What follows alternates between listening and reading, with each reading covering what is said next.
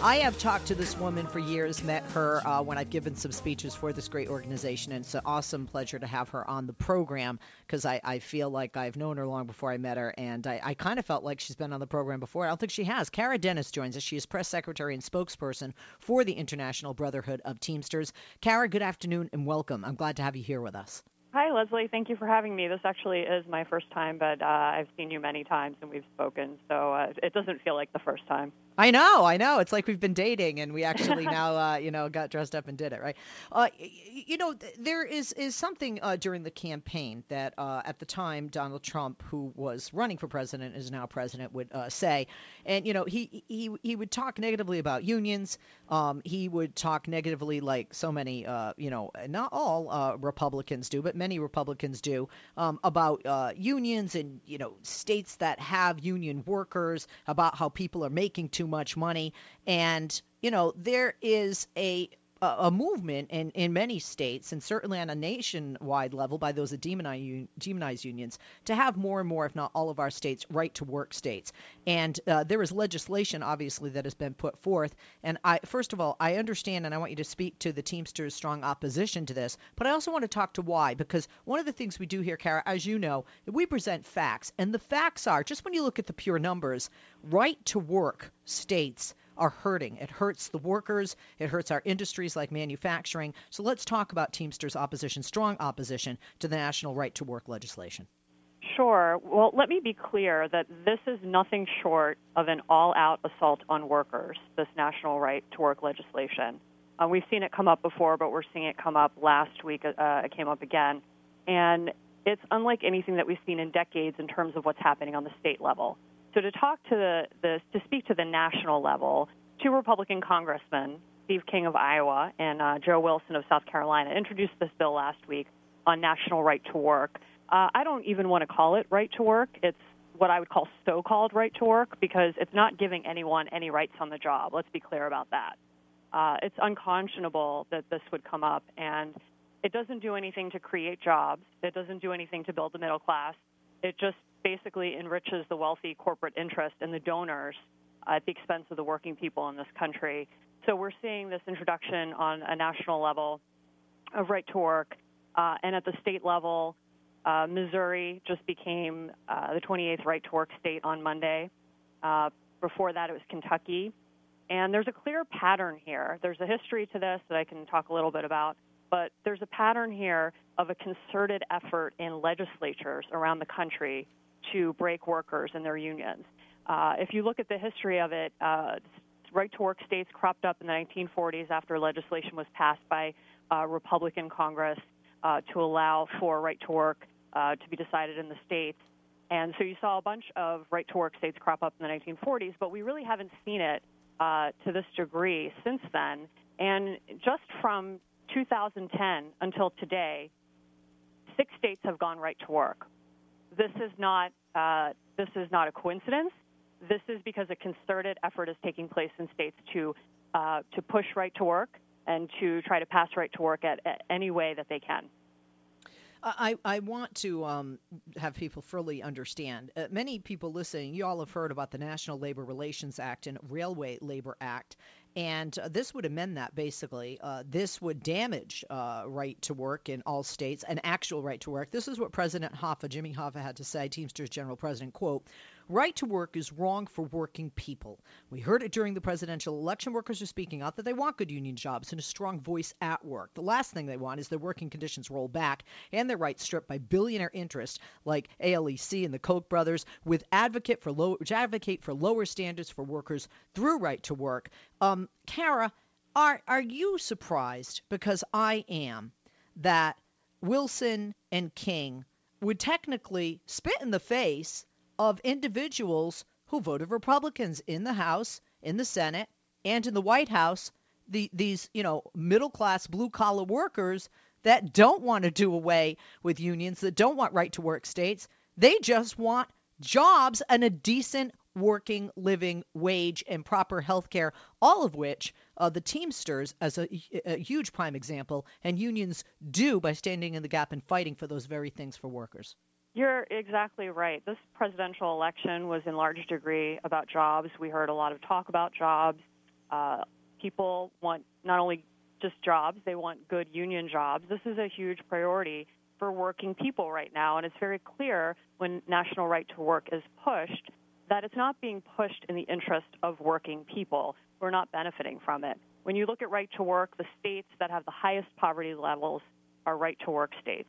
The states with the highest unemployment are right to work states. The states with the fewest protections for workers, with the lowest wages, about $6,000 a year less in right to work states than in non-right to work states. You can see that the people, working people, are not the ones that are benefiting from this. And I'm glad you mentioned the National Labor Relations Act, because that came about in 1935. And what some of your listeners might not know is that actually came as a direct result of a Teamsters strike in 1934 in Minneapolis. That was a bloody strike. Workers were left bleeding on the streets, fighting for their rights. You finally get the Relations Act, National Labor Relations Act, which encourages collective bargaining. But then you have this tide turn in the 40s towards right to work, and now it's up to the states. But, you know, these legislators who want to leave a lot of things up to the states are deciding now that they want to go after workers' rights on a national level. And you know, it's just unconscionable, as I said before. It's just so egregious. But they are pushing it on the state level as well. We've had huge fights. The Teamsters have been standing up against this. This is not something that has happened overnight. As I said, it's been several years where year after year, in Missouri is a good example. We had workers, the labor movement, anyone that had any sense about how outrageous these attacks are come out after year. They actually passed it in 2015 in the legislature, and then Governor Jay Nixon, who's a Democrat, vetoed it. Well, so hang on to that thought, Kara. Hang on to that thought. We could take a break. I want you to finish that. We have some calls. And when she's talking about workers in states with right to work laws that have less money annually, that's 12.1%, folks. We'll be back.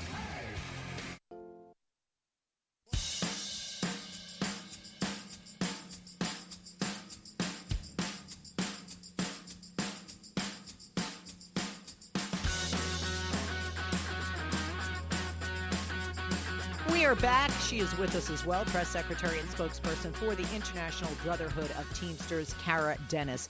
Kara, thank you for holding. Welcome back, and I apologize for interrupting there. We were talking about right to work states. We were talking about legislation, and even though the name of it, right to work, sounds good, it's not. It's deceptive. You talked about, on average, that workers in states with the right to work laws make over $6,000 a year less. That's 12.1%. And you were saying some other things before the break, and I apologize because of time I had to interrupt. Please continue. Sure, no problem. Well, I kind of want to take a step back here for your listeners who may not be familiar with what right to work is, because it sounds really nice, right? Right to work, and who would argue against a term that sounds so nice? But what is it really? It's actually really carefully crafted language to make something sound good that's actually really dangerous for the working people in this country.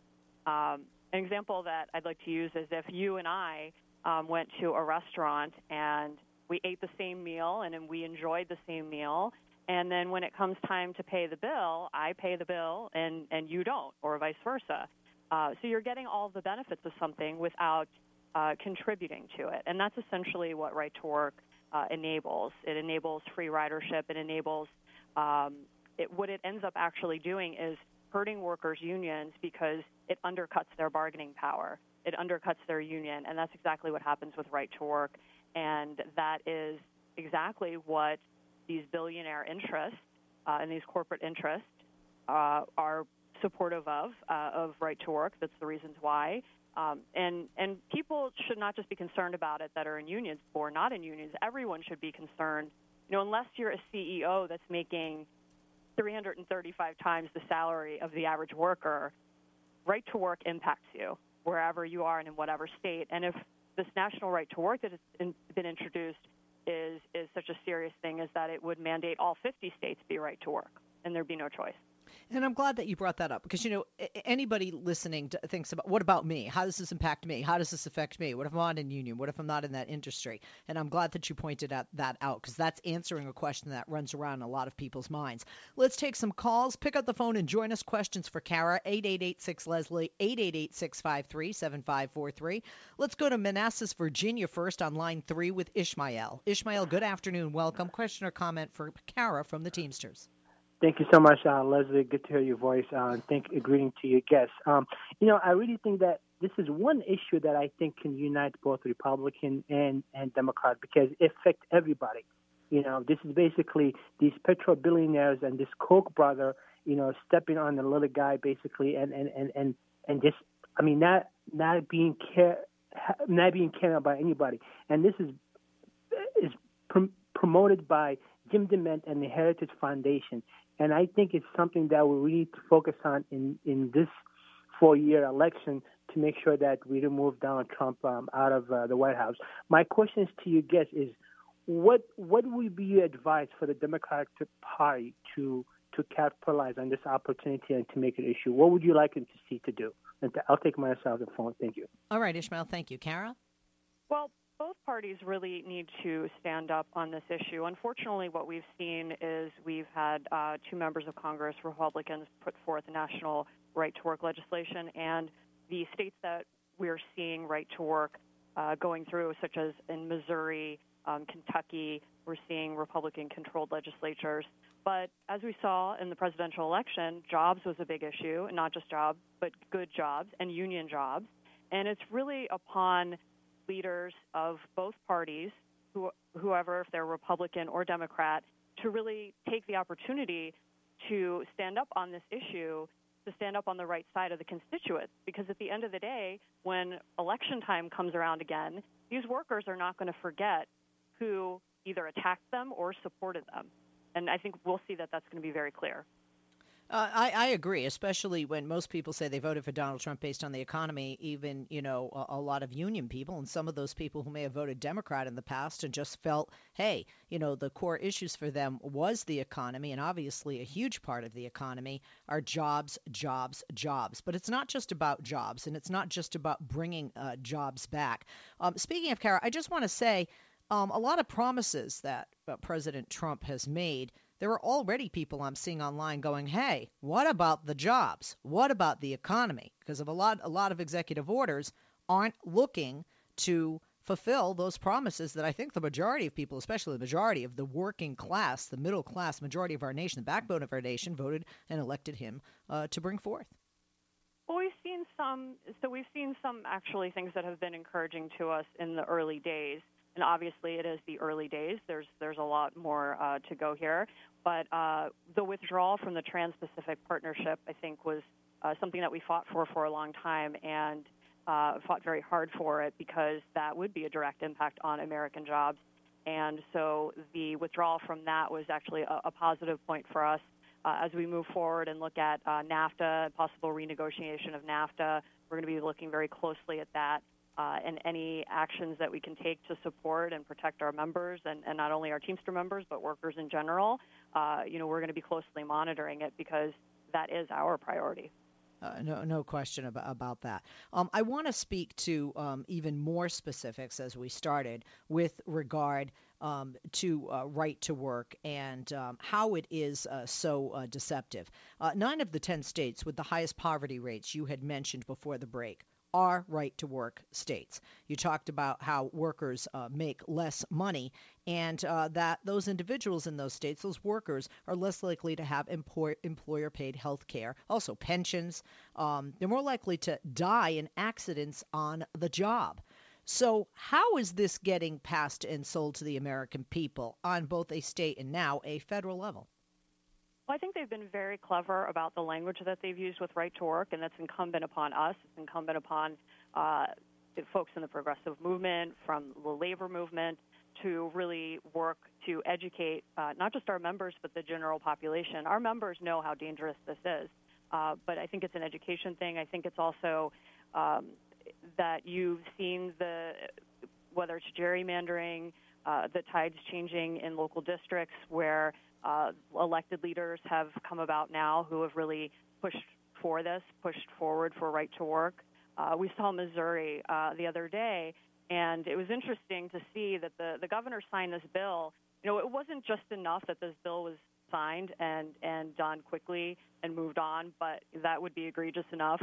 But they actually went on a tour to sign the bill and went to an abandoned, or not an abandoned, but an old empty factory as if to show, right to work is going to change everything. But even the owner of the building said that the closing had nothing to do with the fact that the state didn't have right to work. If you look at a state like New Hampshire, where there's some efforts happening there right now in early stages of introducing it, New Hampshire has the lowest unemployment rate in the nation, and it is a free bargaining state. Yeah. So these wealthy interests have put a lot of money and a lot of resources into electing folks that will be on their side with trying to pass right to work, and they're returning the favor when they get into office. And it's upon everyone who's listening to this program or who's concerned about working people to say, hey, this is not acceptable. And I think activism is growing as a result of it. Let's take more calls. We go to Rod on line 3 in East Rutherford, New Jersey. Hey, Rod, good afternoon. Question or comment for Kara? Yeah, I got some comments, and believe me, like I said, and I used to work as a government employee, and I could give you so many examples where people have been messed over as far as the working man is concerned. To give you an idea, I went to a hearing. I was a compliance auditor with the Ohio Bureau of Workers' Compensation, which is supposed to be a publicly run fund, but has been effectively privatized by the service companies, which are mainly employed by mainly owned by the larger national insurance companies. And by the way, there's only 6 states in this country that have public workers' compensation funds. The rest of them have private insurance. And on one side, you had the claimant, probably, like I said, the guy was basically out of work because he was injured and so forth. On the other side, there was the employer or somebody representing the employer, his service company rep, and their lawyer. So I saw right there that was a stacked deck. And also wanted to mention there was a book written several years back. I happened to run across it in the Worthington Public Library, and I wish I could remember who wrote it. But this guy was an executive at Texas Instruments, and it was basically a textbook on union busting. And I have seen so many examples, too, like with Illegal Aliens. Another talk show host was talking about them earlier. Basically, these people are employed, in some cases knowingly employed by employers. And if they cause any problems or whatever, just call immigration, and they'll get rid of them for you. And that gets through the grapevine that these if you complain, you're out of there. Interesting. Because of time, I want Kara to be able to respond to that because we've got to take a couple more calls. Kara?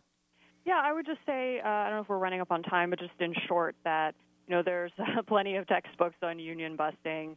We know that they're out there. We know the playbook, and the right to work is definitely a prime example of union busting.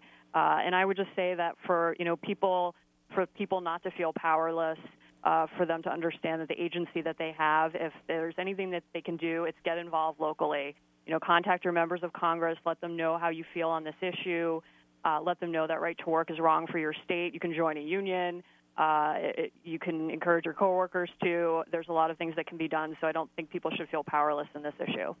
Should we take one more call, Kara, or should we let you go? I know you're pressed for time. We have somebody else coming up to talk about yet another Teamster issue, which I want people to be aware of. So I'm going to leave it up to you. If you have the time, I'm happy to stay on. Okay, great. Let's take another call. Scott is on line 4 in West Palm Beach, Florida. Scott, good afternoon. Thank you for joining us. Teamster member. I've been so for almost 30 years.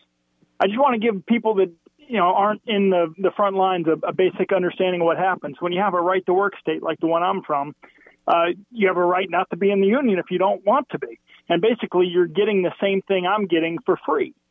What that means is less people in the union, less people contributing to the union. That means we have less business agents. So when a problem arises where we have to file a grievance because of unsafe working conditions, salaries that aren't being paid properly, that business agent is stretched thin like a public defender that doesn't have enough funding. So he can't be everywhere at once, and we can't hire more because there's not money. So grievances get pushed back to the bottom of the pile, and guess what? The management knows this, so they keep violating the contract because they know you can't get a business agent there. So it becomes a self-fulfilling prophecy where people get frustrated that they don't have a business agent that can show up in a timely fashion, so they drop out of the union. It's a daily battle to get people to stay in the union because once they're all out of the union, we're done. It's like we don't have representation. So I'm telling people right now, this is a union busting tool from the corporate overlords. You have to fight it every step of the way. Arm yourself with knowledge. We have to stick together. That's what a union's all about. Excellent and well said, Scott. Kara, closing remarks. I would say thank you, brother, for calling, and he put it even better than I could. It's something that we're fighting against. We need to keep vigilant about. Thank you so much for having me on the show.